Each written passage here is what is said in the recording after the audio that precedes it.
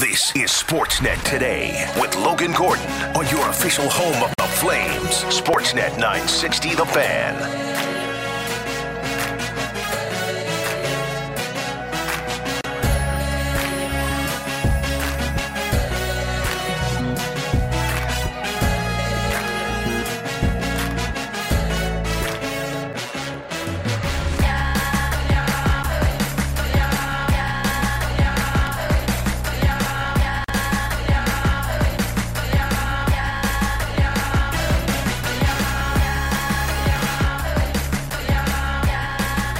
All right, we are underway, hour 2 of the program. Thank you to Donovan Bennett for joining us in hour 1. Quick reminder that we'll be up on our podcast feed in a couple moments. Wherever you get your favorite podcasts, Google, Amazon, Spotify. We are coming to you live from the Doug Lacey's Basement Systems downtown studios for Doug Lacey's Basement Systems. Cracked foundation, Boeing foundation walls. We have a simple, permanent solution to stabilize your foundation. Contact Basement Systems. They're all things basement-y. Visit dlbasementsystems.com. So to come here, hour 2. We'll chat some Calgary Stampeders coming up in just moments with your Friday Stamps report. We also have another trade involving the Columbus Blue Jackets to talk about.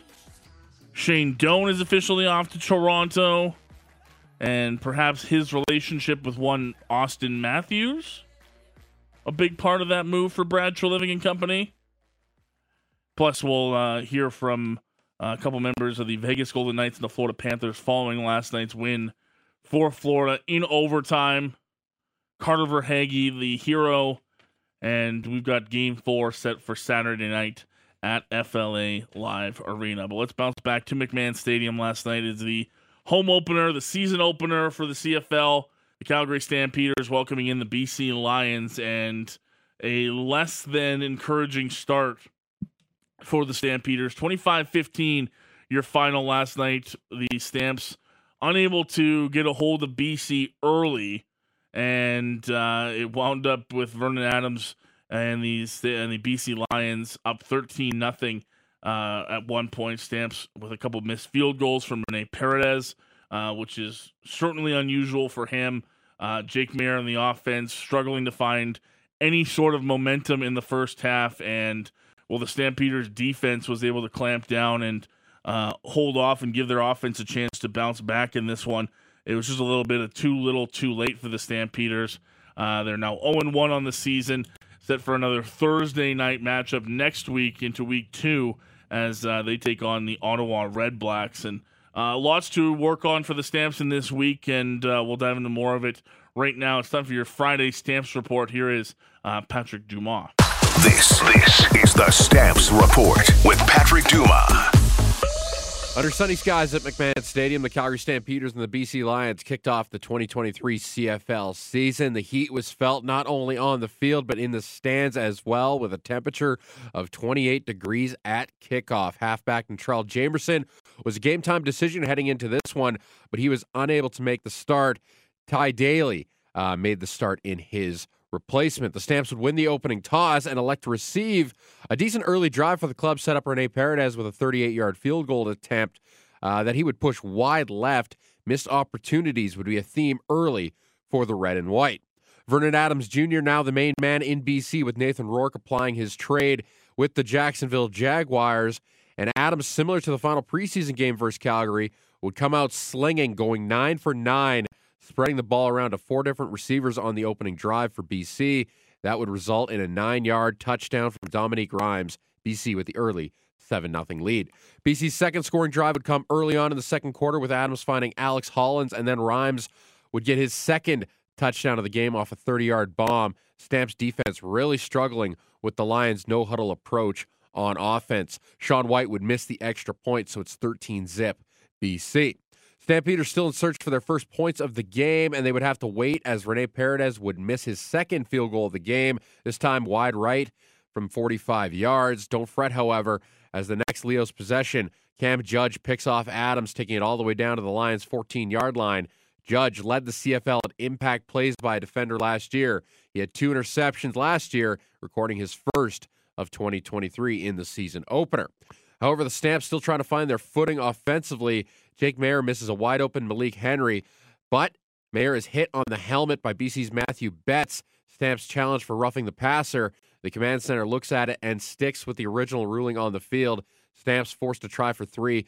Paredes already 0 for 2 on the day, needs this one, and it's good from 22 yards. Calgary with their first points of the game now, within 10 to make it 13-3, and that would be your score at the half. St. Peter's really struggling offensively and defensively.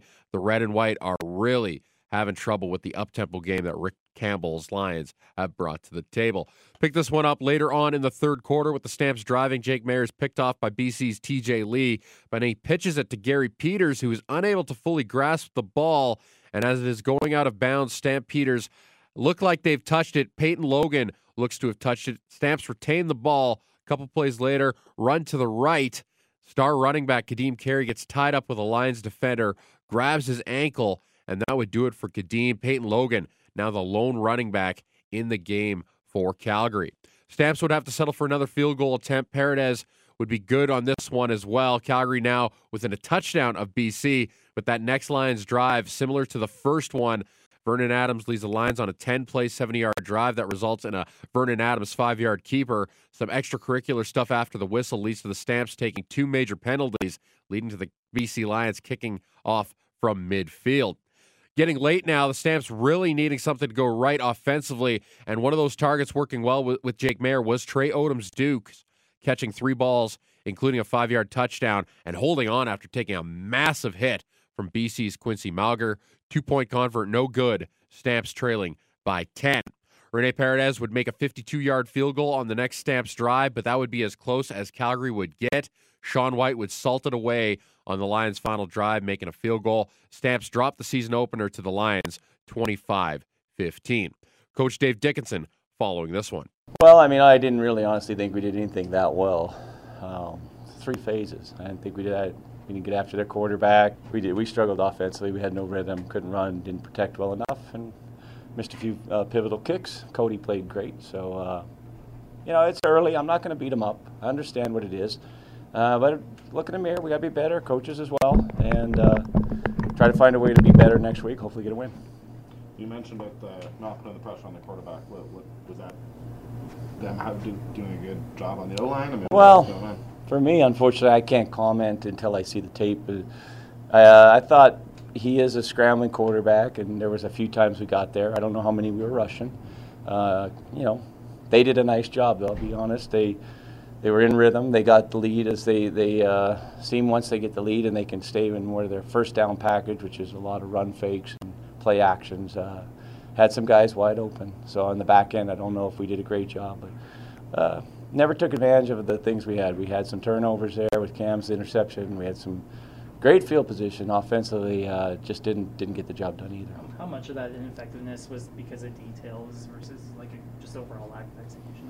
Well, they're good. They're a good defense, and well coached, and they did some good things. We got to stay ahead of the sticks. Meaning, we can't be a second and long team. We're just sometimes the second and long team, a quarterback, is basically has to do things that are kind of outside of what the play call is, and we weren't able to necessarily give Jake the time to make that extra read, to try to find an extra play. And they also, they were covering us pretty well. I didn't see a lot of guys open. So receiver-wise, we didn't look overly explosive. It's our job, though, to move people around and create space and find different ways to get these guys open. So it's a team loss, disappointing, but, it is week 1, so we got to move forward. You mentioned Jake not having time. Was the protection that he got a concern? I mean, he had 3 guys who weren't starters last year. Yeah, I got to look. I mean, I didn't think it was terrible, but some of them were just, they blitzed off edges, and we didn't have the right calls as far as protection to pick it up. So it's not just, sacks are a team deal, running backs, O-line, and quarterback. We did make it interesting, but really I don't feel like we had any rhythm the entire game. The hill was just too big to climb. We were just we were in the hole too deep. What did you think about Malik Henry? I guess it's hard for me to evaluate. I don't know the stats. I know they paid some special attention to him. I definitely think they knew where he was lined up. Felt like our slots had the bigger games, both Reggie and Trey, but that's just from looking from the sideline. Is week one different than every other week? I mean, you guys haven't always had in the past sort of 6-7 years the most success in week one. You've generally been pretty successful. Yeah, it's disappointing at home. I thought the fans were into. We didn't give them anything to cheer for. But if you do the right things and you keep working and you find a way to start winning some games, you can put week one behind you pretty fast. But right now, it's certainly a disappointment. Can't say anything more than that. Dave, you gave up those early touchdowns, but overall, what did you think about your defense? Yeah, I mean, they fought. The thing I was most disappointed in was some of the penalties at the end. Lack of poise, and we had a chance maybe if we could have got that sack. And let's look at the tape. I'm never going to question their effort. I definitely think the guys are going to play hard, and they want to be here, and they enjoy playing for Brent and this team. But ultimately, we have to figure out ways to change up what we do. Some coordinators, know kind of our tendencies, and they're going to try to run their plays, and they were sharp. They found ways to find those openings early and on the corner routes that they've traditionally found on us. So we've got to try to take those away. How much did you miss Jamerson today? Well, I don't know. Tay Daly stepped in he hadn't been here a long time. Probably, yeah. But, the other, Tay, I think, can play. It's just he just hadn't really played that position. We got caught off guard on that a little bit. It happened in practice, and we tried to make an adjustment. We're a little light in the back end anyway, so all professionals. I have faith in their coach to get the job done. And it wasn't that the field half was necessarily the only thing that we need to improve on. So stay together as a group, come together as a group, and play better. On a positive, Trey Odom-Stukes, were you pleased? Yeah, I thought the interior receivers played fairly well, both Trey and Reggie, tons of yak, but not good enough. So, hey, it is a team loss. We got to look in the mirror and take it. Are you worried about Kadeem Carey at all? Yeah, he got hurt. So, that's when he's rolling, he's when we're best, when we can do our play-action pass because we're running the ball so well. Never really started off early hot, and then we didn't get back into flow, and so we got to look at that as well and see kind of where we went off the rails. Just one injury to take away from this game, and it's a big one so far. It's running back Kadeem Carey, who did not return after leaving late in the third quarter with an ankle injury. He'll be reevaluated on Friday. The Stamps will hold an availability later on Friday before a day off on Saturday, and then back on the practice field Sunday as Calgary gets ready for their next opponent in Week 2, which will be a trip to the nation's capital to take on the Ottawa Redblacks next Thursday night. With your Stamps report, I'm Patrick Dumas. Thank you, Patty. Appreciate that. Yes, Stampeders falling 25-15 at McMahon Stadium last night. And you heard from head coach Dave Dickinson a couple of areas they just didn't execute well in. And offensively, I think last night was probably the biggest area of concern for Stamps fans. And the one thing that I know we're always in react now mode in social media and when we're watching things like that, but I couldn't believe the amount of even national presence last night that was going, oh, this isn't it for Jake Maier. I know it's just one game, but man, is this on Jake Maier? I don't know if he's the guy. I couldn't believe the amount that I heard that last night or read that last night on Twitter. First of all, it's one game. If that's going to be your sample size, then you're going to have a lot of hot take opinions about who is and who isn't a good player in any league. And I said this with Donovan earlier, and I still believe this. If you want me to bet on a guy that's been vetted and chosen by Dave Dickinson and John Huffnagel, that's who I'm going to trust. Those are guys that have played at the quarterback level, at the highest levels. They have evaluated. They have made sure pretty much since day one of the John Huffnagel era that starting quarterback would not be a position of weakness for the Calgary Stampeders. And I have no doubt that Jake Maier is going to fit into that same mold that his predecessors have. Whether it's Bo Levi Mitchell or Drew Tate for a period of time or Henry Burris or whoever it's been. And the names do extend past the Huffnagel era. The quarterbacks for the Calgary Stampeders have long been a strong suit. But do I think that after one game I'm concerned that Jake Maier's the wrong guy to take over for Bo Levi Mitchell? No. John Huffnagel and Dave Dickinson are not handing out an extension to Jake Maier mid-season last year while Bo Levi Mitchell is still with the team, essentially, spelling out the future for both guys in front of everybody if they weren't sure that Jake could be that guy. Was it a good start yesterday? No, it wasn't. The timing was off. He didn't have a lot of time in the pocket. There were a couple of missed throws. There was clearly some miscommunication. All of that can be corrected, and I think will be corrected. All the people that were calling for Jake to start games last year when Bo was struggling at times or was hurt, there's a reason for that. It's because Jake Maier can be that guy, and I don't think for a second that last night's performance changed that for me. I even think as the game went on, I know Jake said this in the locker room Thursday night, they felt as though they got more effective as the game went on. I think that's something that you can look at. The second half offensively was a lot better for the Calgary Stampeders. Instead of pushing against a tough BC secondary, they sort of started taking what was given to them, some shorter passes out to guys like Reggie Begelton and letting him do his thing, racking up yards after the catch. That was important to see. And look, it was tough for the Stampeders. Dedrick Mills is on the one-game injured list. You went in with two running backs in Peyton Logan and Kadeem Carey. And with all due respect to Peyton Logan, he's more of the returner, pass option guy in the offense. It's hard to run the ball. He's not nearly the same physical force that Kadeem or Dedrick is between the tackles.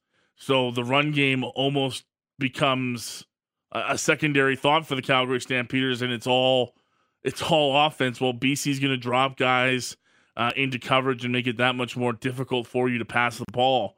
They were up 13-0. The Lions were in a good position to do that for the rest of the game. So in no way, shape, or form am I putting this all on Jake Maier. Are there improvements to be made? Yes, there were lots of improvements to be made for the Calgary Stampeders last night. But do I think that they've suddenly made a mistake that Jake's the wrong guy to take over for Bo Levi Mitchell? No, I think he's still the best choice for the job, and I think we'll start to prove that as the offense and the team gets more comfortable as the season progresses. One major area of concern I thought for the Stampeders last night is one that's come up against the Lions quite a bit, and it's come up against some of these mobile quarterbacks. The lack of pass rush for the Stampeders, I think, hurt them again last night, especially early on.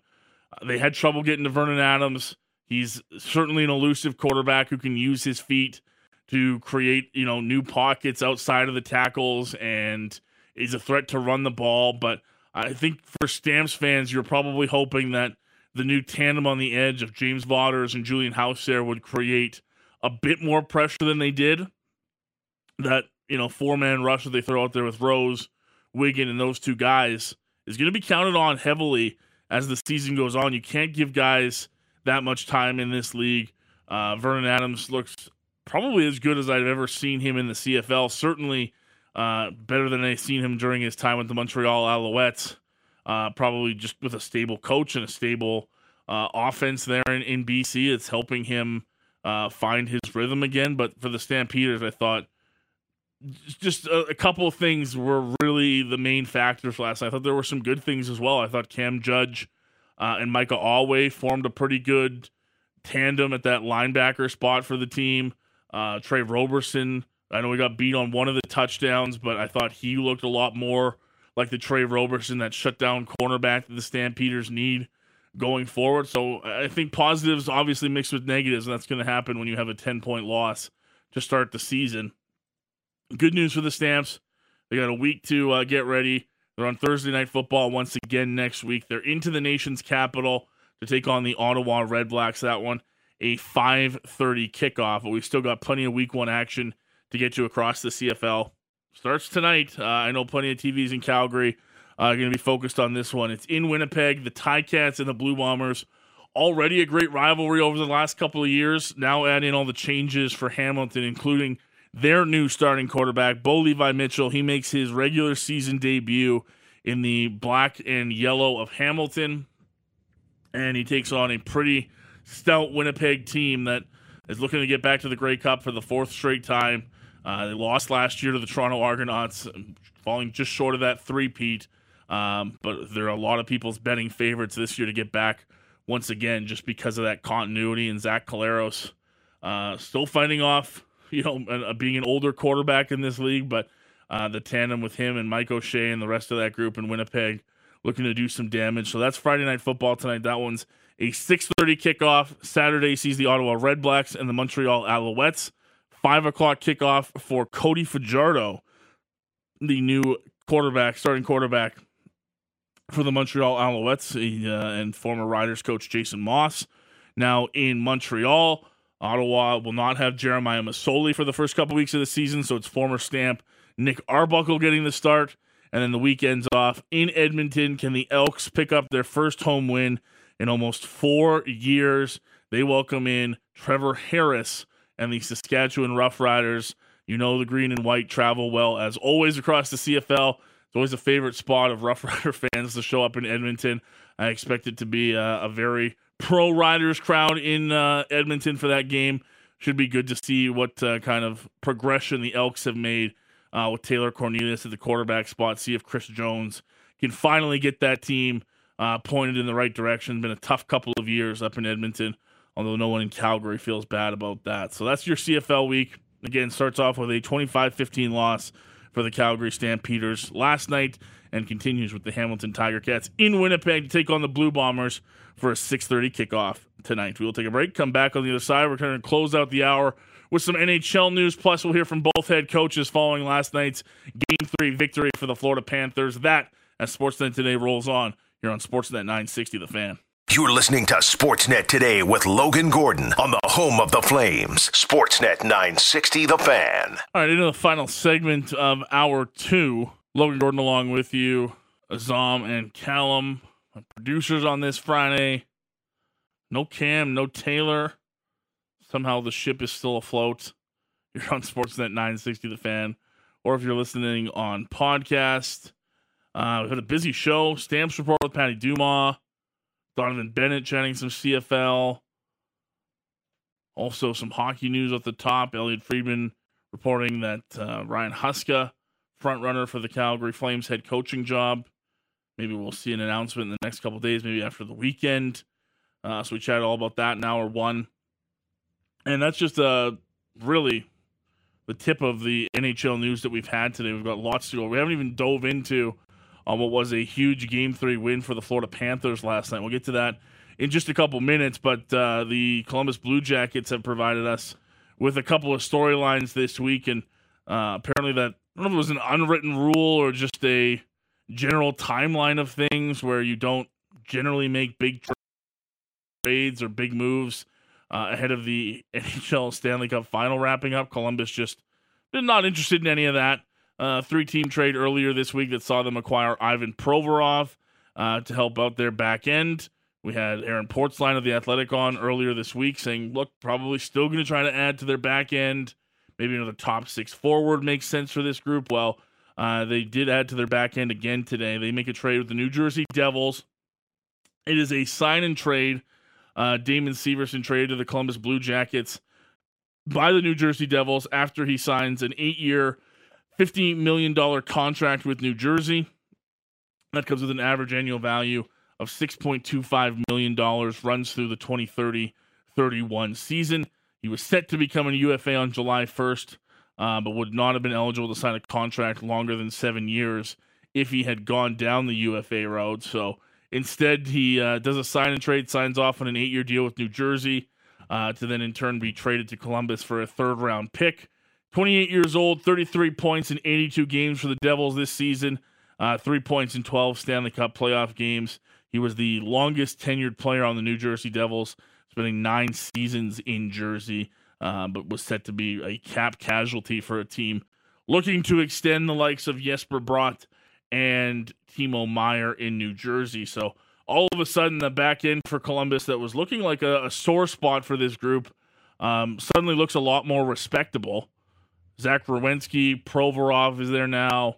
Damon Severson joins company there, and look for maybe someone like a David Juracek, a high draft pick of that organization, to maybe step into that spot in the top 4, and that puts a guy like Erica Branson, who we know here in Calgary well, a strong third pairing type defenseman, puts him more in a spot to succeed as he's got 3 years left on his contract that he signed with the group last year.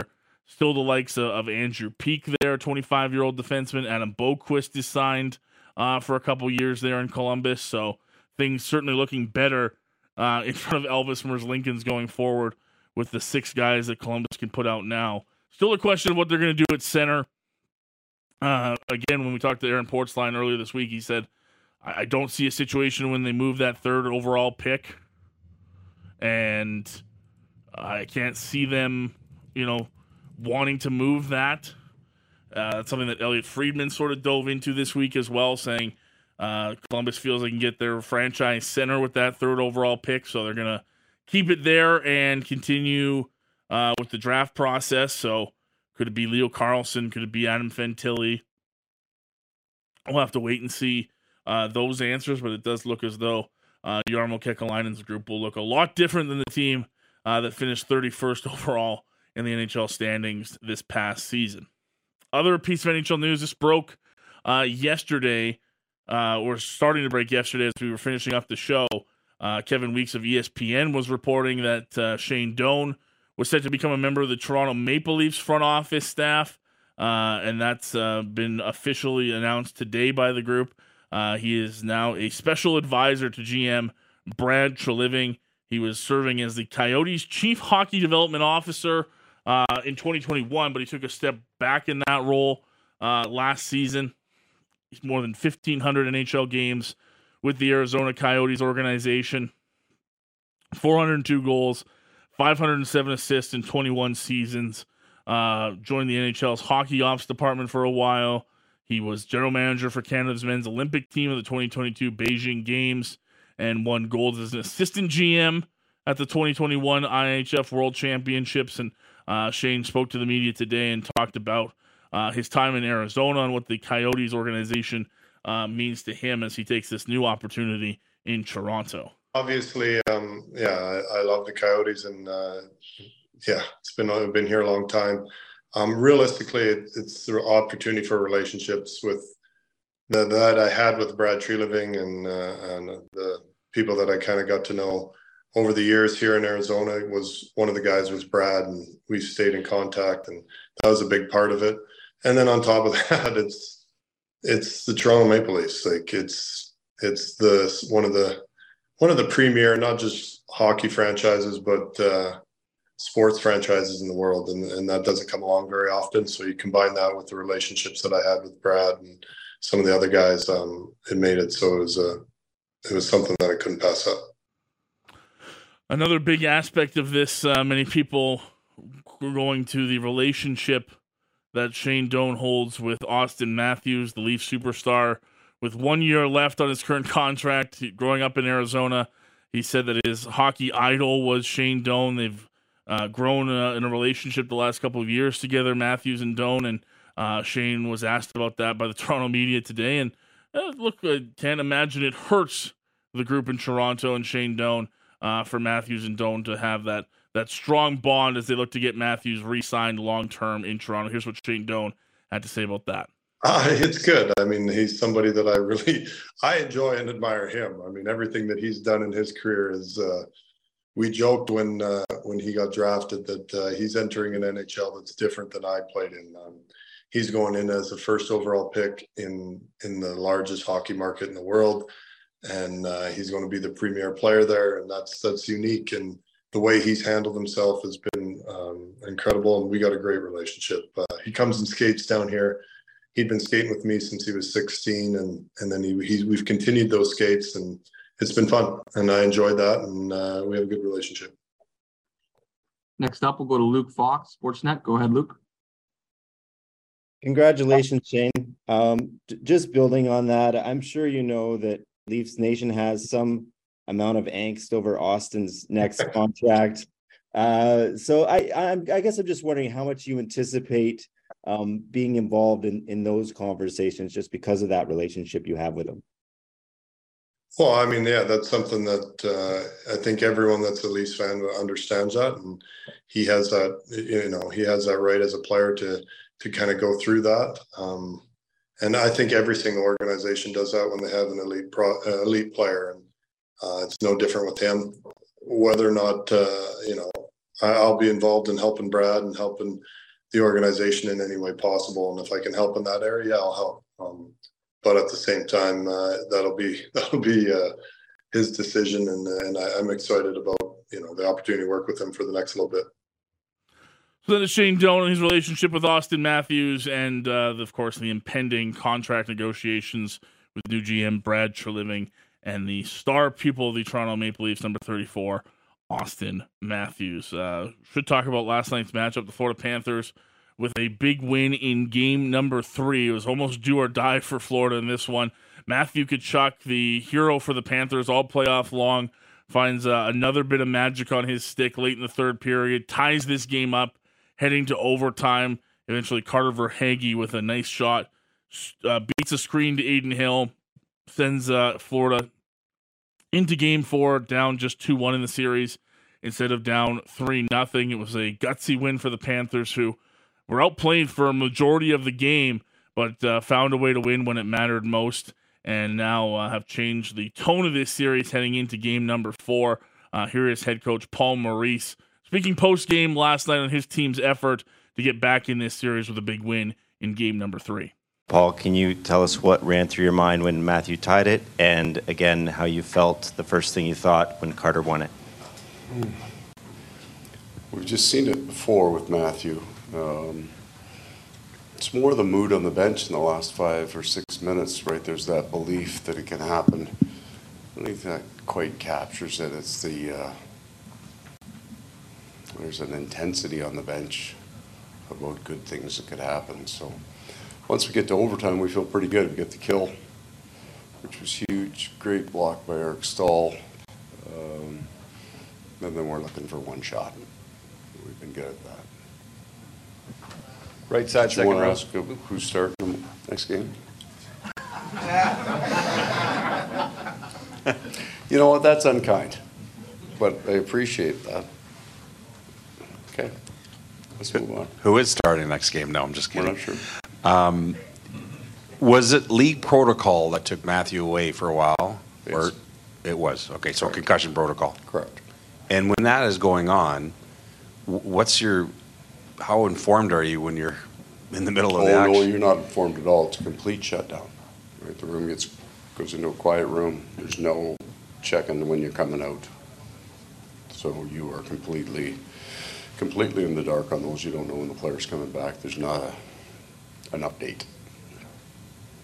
Back left. You glad he came back in? Back here. Glad he came back in? It's after midnight, eh?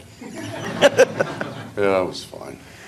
A lot more structure. You had to be happy. I mean, not being down 2-1, but the structure of your team game. Were you pleased with how you guys came out? The first period.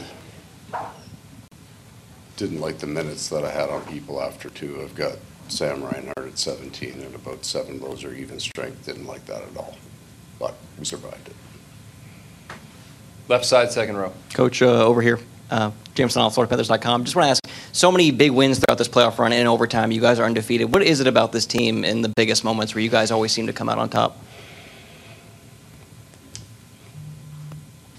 I think, might be a holdover from last year, not in terms of stuff. This is a team that scored an awful lot of goals. So just sitting in as individuals on the bench, they've had big goal moments, right? I think 24 comebacks last year. If that you would know better than I would, but I think that's the number. So you get to keep a little bit of that confidence, right? So there's guys on that bench that have scored in a comeback and a goalie pulled that feel it. Verhaeghe wants the puck, right? Why wouldn't he? So I think there's a little bit of kind of collective confidence from the past. Front left. Michael Russo from The Athletic. Why does Carter want the puck? What is it about him that allows him to keep on coming through in these moments? And did he keep you from getting fined tonight? I think I've been pretty good for 3 games. My wife's got a stone at home called the Roberts Diamond. Lance Roberts. I've had a tough night once, right before Christmas. Didn't say a word. She's got a really nice stone called the Roberts Diamond. That's a fact. Carter would have that collective idea, right? He's over the course of his career has gotten a puck off his stick faster than somebody can react to it. So you get to overtime, nobody's beefing you for a better play. I'm wide open. Why didn't you hit me? Just shoot the damn puck. Right side, front row. I've asked you a couple times about Matthew Tkachuk over the last 2 months. What is he like in these games? What is he like on the bench? How does he attack games like this? You know what? He's quiet. Like, I felt there was a really big shift in his, not his demeanor, but approach to the game right around January.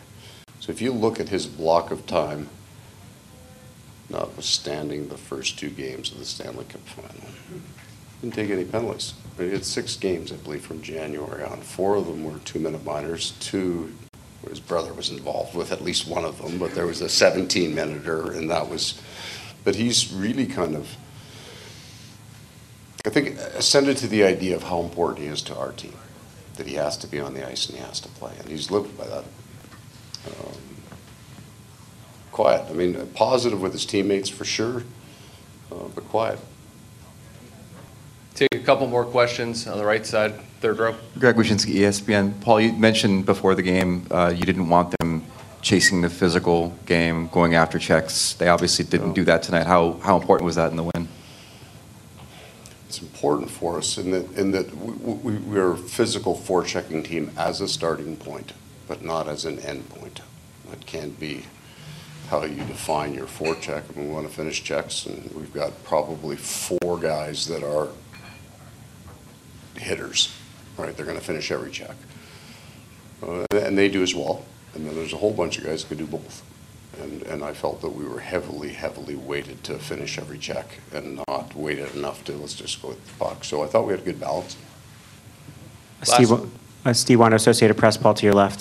Just you talked about kind of matchups. It's a little dark on this side, just so you have everybody in the front 5 rows that can't see your face. And I'm a little short, so it's okay. But no, you said you didn't want to chase down matchups, but you got, obviously, the first goal, the Tkachuk line, maybe with the matchup you wanted, and then even later. How important is having that control at home and getting 5-out-of-5 offense from it?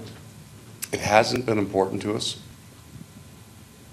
And then in the 3 games, so game 2, there's no matchup for us because we're 11-7, and we had chunks of time where we lost forwards today. So it hasn't been as important. I think when you get 2 months into a playoffs run, the idea, you have this idea at the start, right? This kind of, this is what this line does, that's what that line does, this is our matchup. And if you stay with that, you'll miss the game. Because the line that you think is going to be your A line some nights just isn't, and then you'll get a Lundell line that has a huge night, and if you leave them in the 3-hole, you've missed an opportunity. So we've bounced a bunch of people around. We had a bunch of adjustments that we had to make because of Matthew's gap, and then the 475 penalties that were called in the game tonight. So we had to make some adjustments. Paul Maurice, head coach of the Florida Panthers, following his team's win last night in game number 3 up in Florida for his team, a big win. Obviously, the mood different for a coach after a win than we've heard after 2 losses in Vegas, and now a chance to tie this series up on Saturday night in game number 4. With the other side of the coin, Bruce Cassidy and the Golden Knights, first time they've fallen in this Stanley Cup final. What did the Vegas head coach have to say following the loss last night? We're okay. I know we gave up the first goal. We made it, aggressive play on our end, and they got the puck to the middle of the ice and got a good screen. So, but we got that back. We got ourselves on the power play. So we're fine, 1-1. Like I said, there's a lot to like about our game tonight. It always hurts more when you give up a goal with your goalie out, right? It always does. So that's the part we need to drill down on. But I didn't mind our game as it progressed, and they made a play in overtime, and I don't know if there was a screen or a tip. Like it looked like it wasn't going to be a game-ending play, to be honest with you, and it went in the net. So sometimes that happens to you. Like I said, I thought we had opportunities that didn't go in. They had a couple that did. We had some of those from the blue line in game 1. I think it was White Cloud and Theo, a few from distance. So it's hockey some nights. So we'll regroup tomorrow, look at the things we did well, and try to, like I said, correct the stuff to finish the game. That's where we let ourselves down tonight. We didn't finish the game. Front right. Jesse Grange with The Athletic. Hi, Bruce. you seem pretty positive. The players we talked to seem pretty positive about just how you feel. You mentioned that like giving up a goal late like that can be crushing. It can be hard. Oh, we've done it twice this year and turned around and won in overtime. So I think our guys can handle it. I'm not to cut you up, but it's not going to affect our mindset in overtime. It really isn't, because we've been through it. We'd like to not have to do that. So I think we were ready to play in overtime. They just made a play. So in terms of moving forward, though, do you feel like these guys, this group is pretty much past it already and just? Well, I hope not. I hope it leaves a sour taste in your mouth, at least for the night. I mean, we had a chance to put the game away. Talk about winning hockey, closing out hockey games, how important it is this time of the year. So I hope they're upset with certain things that transpire. That's okay. It's an emotional game, but not tomorrow. Can't be tomorrow. Get your night's rest and, be ready to, as I say, get better tomorrow. That's been our goal all year, be better in the next game, turn the page, so we will. I don't think that'll be an issue. And they'll certainly enjoy it, and they should. As when you win in overtime like that, get yourself back in it. So, but our job is different than theirs right now, and we just got to make sure that, as we said, we learn from it and then put it behind us tomorrow. Take a couple more for Bruce, left side, pick and row. Ken Bulkey, Cinnamon, Vegas. You were 4 for 4 on the penalty kill. First off, how good do you feel about your penalty kill? And then secondly, does it kind of affect the game how many you took? You usually don't take that many. Yeah, well, they took a lot too, right? And they typically do, but it looked like they were calling it a tighter standard tonight. So that's just the way it is. Some nights you got to adjust to it, and I felt we were trying to do that. I can't remember all the penalties. I know early on Will got one, his stick got up. It was the right call. After that, Jack got one. Your stick gets parallel. Sometimes you get called, sometimes you don't. But at the end of the day, I liked our kill. I thought we did a good job with it. I thought they looked like they didn't have the quick, efficient movement like they did in game 2, so obviously took some things away. What they did hit was Reinhart in the bumper a couple times, and that's something we corrected as we went along. We want to take that option away. It's one of their top options, so got to be mindful of that. But, I liked our PK. Last question, back right. Dan Rosen, NHL.com. Bruce, you talked about it a little bit. The winning goal, if puck comes up the wall out of the zone and they come back pretty quick, is that just a good regroup by them to create some space for that shot? I think we didn't execute well on the breakout, right? I think maybe guys were at the end of the shift fatigued, and so we didn't get a clean. But how he gets the puck, he gets it out to the neutral zone, so at least we can reset. Good play by them. They got it wide and then into the middle, but our 2D were right there. Whitecloud and Hagrid still in the middle of the ice, and we were in a good spot to defend, and the shot went on net and in. So, as I said, I don't know if Tkachuk deflected it, if it was a flash screen, because normally that's a shot that we're going to give up and get the save and move on. So it wasn't like an odd man rush through the middle. So I didn't mind the way we defended it. Obviously, I'd have loved if Mark Stone kills the play in the wall, but I mean, they got good players. They're going to make some plays. We still had lots of numbers. Stevie was coming back into the zone, so it didn't look like a dangerous situation. Other than we weren't able to get the clean breakout into their end and maybe a line change and fresh legs. That's what happens in the second period. If you're clean through the Blues, you tend to be able to get your forecheck game going. So that's what we would have missed out, but now obviously it ends up in our net. Golden Knights coach Bruce Cassidy following his team's loss. No panic out of Vegas following the loss last night. They played pretty well, just not able to finish it off, and the Panthers find a way to win in overtime. Carter Verhaeghe with the game winner on a Matthew Tkachuk screen in front of Aiden Hill, and we've got a heck of a Game 4 coming up on Saturday. Should be a good one. You can listen to the game right here on Sportsnet 960 The Fan or watch it across the Sportsnet television network. And quickly, one of the big topics we talked about today, just want to finish off the show. Back on this, Pat's been on this from Flames Talk, and Elliot Friedman had this report starting last night on the Hockey Night broadcast. The Flames closing in on Ryan Huska as their next head coach. Here's what he had to say on the Merrick Show earlier today about Ryan Huska and the possibility of him being the next head coach of the Flames. I think you actually just called Ryan Huska a marshmallow. Yeah, go with that one. Radio me. You've been radioed enough. It's time you started lashing out at everybody else. I gotta say, I could already see the Sportsnet headline: Flames pick marshmallow to coach them. Merrick. No, I think Merrick. Yes. I think I heard in multiple places yesterday that it was trending towards him. I think the one thing you've always got to realize is that these things can fall apart, or there can be things that happen. But I'm under the impression that Calgary was, putting it in place to for Huska. And, as long as nothing goes sideways, I think he's going to be the guy.